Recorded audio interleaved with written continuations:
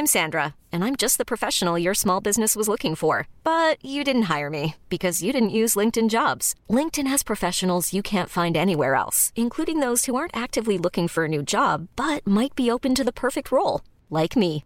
In a given month, over 70% of LinkedIn users don't visit other leading job sites. So if you're not looking on LinkedIn, you'll miss out on great candidates like Sandra. Start hiring professionals like a professional. Post your free job on linkedin.com/achieve today.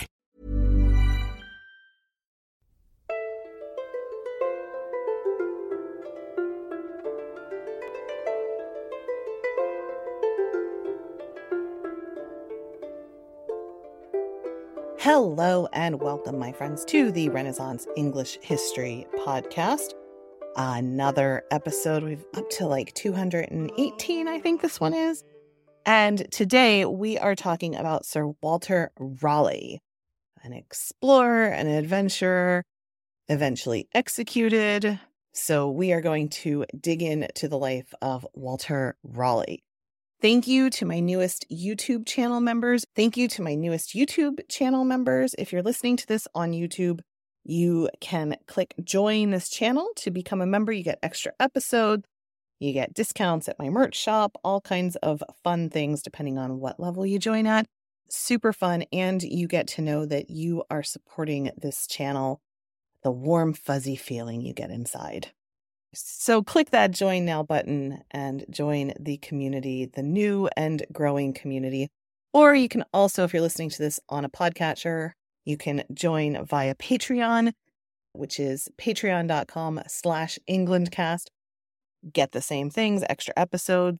Depending on what level you're at, you get a free tutor planner. Super cool. So patreon.com/EnglandCast, or just join the channel if you are listening to me on YouTube. All right, let us get into it. Sir Walter Raleigh stands as a towering figure in Tudor history, embodying the spirit of adventure, ambition, and intellectual curiosity that marked the Elizabethan age. Born around 1554, Raleigh's life unfolded during a period when England was transforming under the reigns of the Tudor monarchs, notably Elizabeth I. The Elizabethan period was a time of exploration and expansion, religious upheaval, and artistic flourishing. It saw England breaking away from the Catholic Church under Henry VIII and then reaching its zenith under Elizabeth I. This was the age of Shakespeare, Marlowe, and Spenser, where literature and the arts were in a state of renaissance, influenced heavily by the humanist ideals of the period. The era was also marked by great geographical discoveries, with figures like Walter Raleigh leading the charge. Raleigh's life and career encapsulates the essence of this period. A favorite of Queen Elizabeth I, he was a courtier, explorer, soldier, and poet. His influence was such that he significantly impacted the course of English and indeed world history. Raleigh's expeditions to the Americas and his attempts to establish colonies there were among the first for England, playing a crucial role in the early stages of the British Empire. His search for the mythical El Dorado and his establishment of the Roanoke colony in what is now North Carolina are stories of ambition, mystery, and the unquenchable thirst for new horizons that defined his time. Raleigh was not just a man of action, but also letters. His poetry and his writings reflect the intellectual vibrancy of the Elizabethan age. He was a contemporary of some of the greatest minds of English literature. His work contributed to the canon of Renaissance literature. Raleigh's life, though, was also marked by political intrigue and eventual tragedy. His complex relationship with Queen Elizabeth and later with King James I led him through a series of ups and downs, culminating in his eventual downfall. His life story is a dramatic and telling example of the perils of court life in Tudor England, where favor could lead to great heights and disfavor to the Tower of London. In this episode, we will delve into the multifaceted life of Sir Walter Raleigh. Through his story, we will explore the broader narratives of the Tudor period, a time of profound transformation that shaped the course of English history. Raleigh's legacy, a blend of glory and tragedy, adventure and ambition, serves as a perfect lens through which to view and understand this period. Sir Walter Raleigh's journey began in a modest farmhouse in Devonshire around 1554. He was born into a well-connected gentry family. His early years were shaped by the rural landscapes of Devon, the turbulent religious and political climate of mid-16th century England. His father, Walter Raleigh of Fardell, and his mother, Catherine Champernowne, who I think I'm going to do a members-only video on this week or next because she is fascinating as well, were both of distinguished lineage, providing young Walter with a background that combined the rusticity of country life with the intricacies of noble lineage. The England of Raleigh's childhood was a nation in flux. The Protestant Reformation had taken firm root under Henry VIII and continued under Edward VI, but was briefly and brutally reversed during Mary I's reign. This religious upheaval left an indelible mark on Raleigh, who grew up in a Protestant household during a time of Catholic resurgence. Such early experiences likely influenced his later life, particularly his views on religion and politics. Education played a pivotal role in shaping the young Raleigh. He attended Oriel College, Oxford, albeit briefly, where he was exposed to the humanistic ideals that were sweeping through the intellectual circles of Europe. This education laid the groundwork for his future as a poet and a thinker, immersing him in the Renaissance worldview that championed human potential and inquiry. However, Raleigh was more inclined towards adventure than academic pursuits, and his time at Oxford was short-lived. He soon set off to France to fight with the Huguenots in the French Wars of Religion, gaining an early military experience and taste for the life of a soldier and adventurer. Raleigh's introduction to court life was as serendipitous as it was dramatic. His return to England coincided with the ascension of Elizabeth I to the throne. Raleigh's half-brother, Sir Humphrey Gilbert, already an established figure at court, likely helped introduce him to the royal circle. Raleigh's charisma, wit, and intelligence quickly caught the attention of the Queen. Legend has it that Raleigh famously laid his cloak over a puddle for the Queen to walk over, a story that, while perhaps apocryphal, captures the essence of his bold and flamboyant approach to courtship. His rise at court was meteoric. His combination of bravery, eloquence, and keen political acumen made him a favorite of Elizabeth I. He was granted a royal charter to explore and colonize the New World, and his ventures in Ireland further solidified his reputation as a capable and resourceful leader. These early experiences at court set the stage for his later achievements and tribulations, as his fortunes became increasingly tied to the whims and fancies of the monarch. Raleigh's early life thus was a blend of education, military experience, and a strategic approach to navigating the complexities of the Elizabethan court, laying a foundation for his future endeavors and eventual legacy.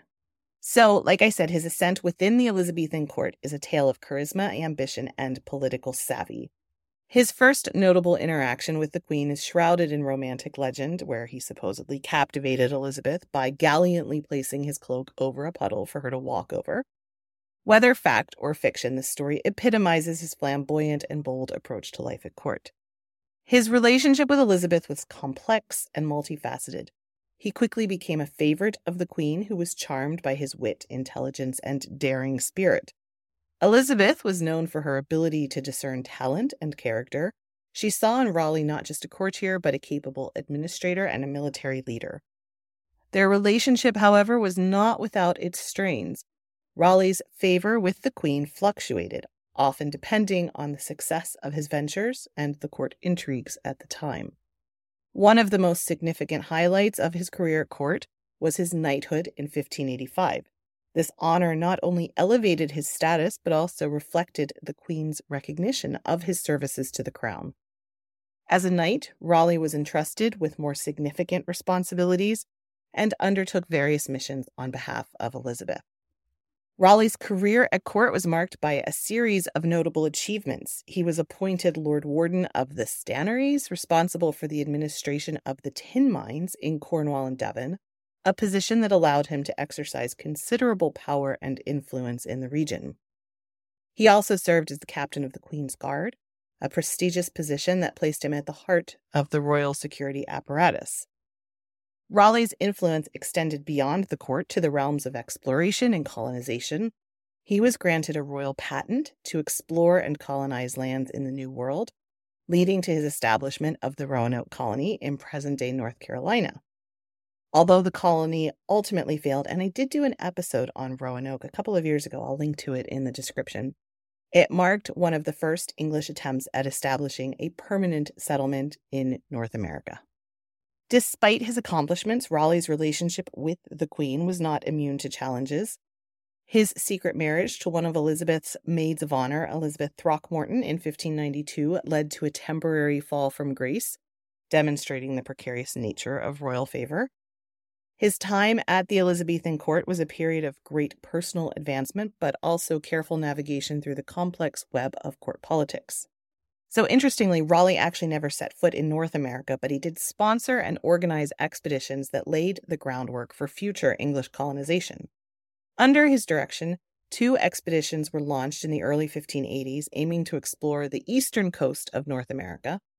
These voyages were part of England's broader strategy to challenge Spanish dominance in the New World and establish a foothold in the Americas. Raleigh's expeditions provided valuable information about the geography and the resources of the Atlantic coast, fueling England's colonial ambitions. One of Raleigh's most famous exploits was his quest for El Dorado, the legendary city of gold believed to be hidden in South America. His 2 expeditions in 1595 and 1617 to find this mythical city were driven as much by personal ambition as by national interest. The expeditions ventured deep into the Orinoco River in present-day Venezuela, enduring harsh conditions and hostile encounters with the indigenous people. While Raleigh never found El Dorado, his expeditions contributed significantly to European knowledge of South America's geography and indigenous cultures. His accounts of these voyages, filled with vivid descriptions and embellishments, captured the public imagination in England and Europe. Though ultimately a failure in terms of treasure, these adventures cemented Raleigh's reputation as a daring explorer and stoked further interest in the Americas. Perhaps Raleigh's most enduring legacy as an explorer is the founding of the Roanoke colony, which he sponsored in 1585. Located on Roanoke Island in what is now North Carolina, the colony was the first English attempt at establishing a permanent settlement in North America. Raleigh himself never visited the colony, delegating its leadership to others, including John White, who would become the grandfather of Virginia Dare, the first English child born in the Americas. The Roanoke colony, however, is best known for its mysterious fate. When supply ships returned to the colony in 1590 after a 3-year absence, they found it abandoned with no trace of the settlers except for the cryptic word Croatan carved into a tree. This disappearance has sparked centuries of speculation and research, making Roanoke a symbol of the challenges and uncertainties of the early colonial ventures. You can listen to my full podcast on that. Like I said, I'll put a link in the description. The historical significance of Roanoke lies not only in its mysterious end, but also in its role in the broader narrative of European expansion and colonization. The colony's establishment marked the beginning of the English colonial enterprise in the Americas, a precursor to later successful settlements like Jamestown and Plymouth. It represented the ambition, risk, and often harsh realities of the age of exploration. Raleigh's contributions as an adventurer and explorer are a testament to the bold spirit of the Elizabethan era. His voyages and ventures, while fraught with challenges and mysteries, played a pivotal role in expanding the horizons of the known world and laid the groundwork for the eventual establishment of the British colonies in the New World. His exploits, encompassing both triumph and tragedy, are integral to understanding the complexities and aspirations of his time period. Walter Raleigh was also, though, the quintessential Renaissance man, deeply engaged in the intellectual and artistic currents of his time. His contributions as a poet and writer are reflective of the vibrant spirit of the Elizabethan age, an era marked by a flourishing of arts and literature.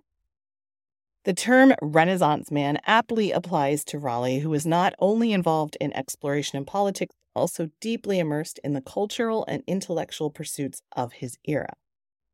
He epitomized the Renaissance ideals of a well-rounded individual, proficient in multiple fields. Raleigh's engagement with literature and poetry was part of a broader cultural movement in Elizabethan England, where courtiers were expected to excel in arts and letters as much as in politics or military affairs. Raleigh's literary contributions, though not as extensive as those of his contemporaries like Shakespeare or Spenser, are significant for their depth and reflect his wide-ranging experiences and thoughts. His poetry, often overshadowed by his more public exploits, is characterized by its eloquence, wit, and sometimes its melancholic tone. One of his most famous poems, The Nymph's Reply to the Shepherd, is a response to Christopher Marlowe's The Passionate Shepherd to His Love.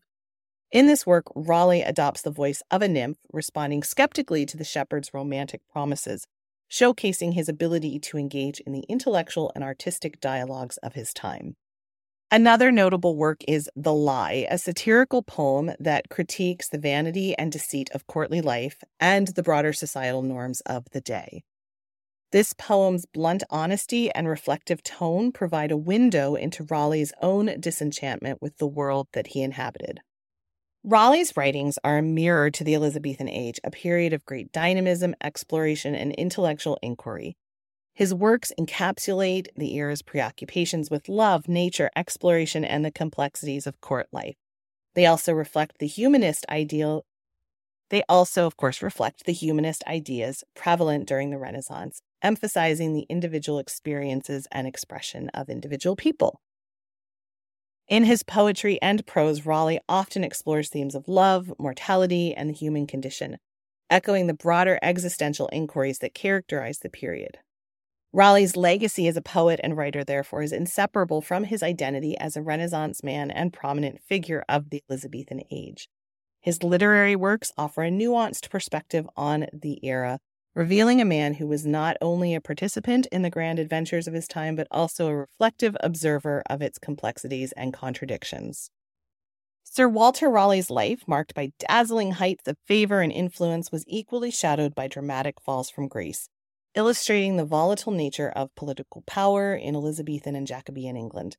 His downfall was a complex interplay of personal missteps, political intrigue, and the shifting tides of royal favor. His first significant fall from grace occurred in 1592 when Elizabeth discovered his secret marriage to one of her maids of honor, Elizabeth Throckmorton. This marriage, deemed a serious breach of court protocol, angered the queen, known for her strict control over her courtiers and ladies-in-waiting. Raleigh and his wife were both imprisoned in the Tower of London, though they were released a few months later. This incident marked a turning point in Raleigh's fortunes, and he never fully regained the queen's favor. After Elizabeth's death in 1603, Raleigh's position became even more precarious under James I.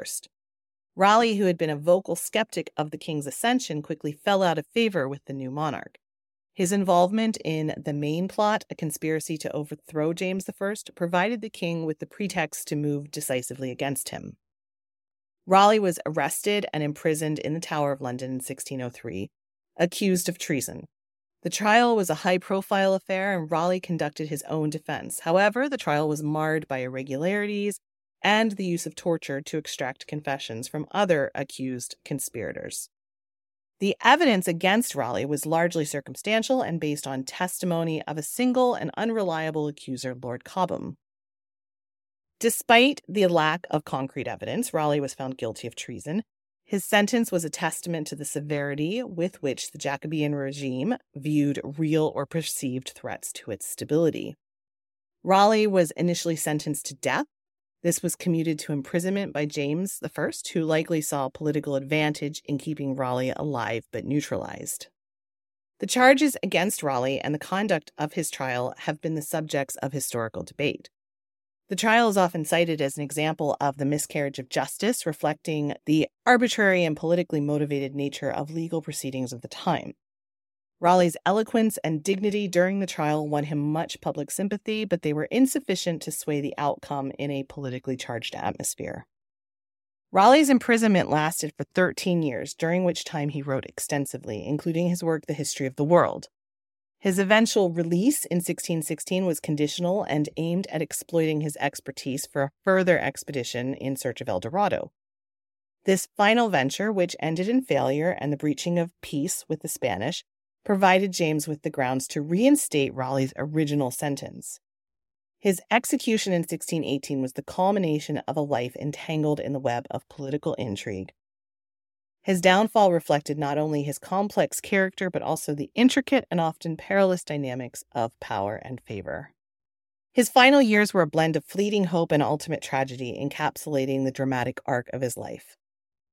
After languishing in the Tower of London for 13 years, like I said, he was released in 1616, not out of royal clemency, but for a practical purpose. James wanted to benefit from Raleigh's knowledge and experience and authorized him to lead an expedition in search of El Dorado, which turned disastrous. Not only did it fail to find the mine, but it also led to a conflict with the Spanish, a violation of the conditions of Raleigh's release and peace terms with Spain. When he returned to England in 1618, Raleigh was arrested, and his earlier sentence of execution, issued over 15 years prior, was reinstated. This time, there was no reprieve. Raleigh was beheaded at Whitehall on October 29, 1618. His final words and composure at the scaffold reflected his enduring spirit. His execution was as much a political decision by James I to appease the Spanish as it was a final act in the downfall of one of the period's most remarkable figures. Apparently, his final words were, "Let us dispatch. At this hour my ague comes upon me. I would not have my enemies think I quaked from fear." He was allowed to see the axe that would be used to behead him, and then he said, "This is a sharp medicine, but it is a physician for all diseases and miseries." According to biographers, his last words spoken to the hesitating executioner were, "What dost thou fear? Strike, man, strike." Walter Raleigh is also famous for having introduced tobacco to England. He was one of the people to popularize tobacco smoking, and he actually left a small tobacco pouch found in his cell shortly after his execution. And engraved on the pouch was a Latin inscription that I'm not going to try to read, but it translates to, "It was my companion at that most miserable time." So we will leave it there with Walter Raleigh, a complicated man who is remembered in pop culture and history. His legacy is often romanticized. He's remembered as a dashing courtier, a brave explorer, and a victim of political intrigue.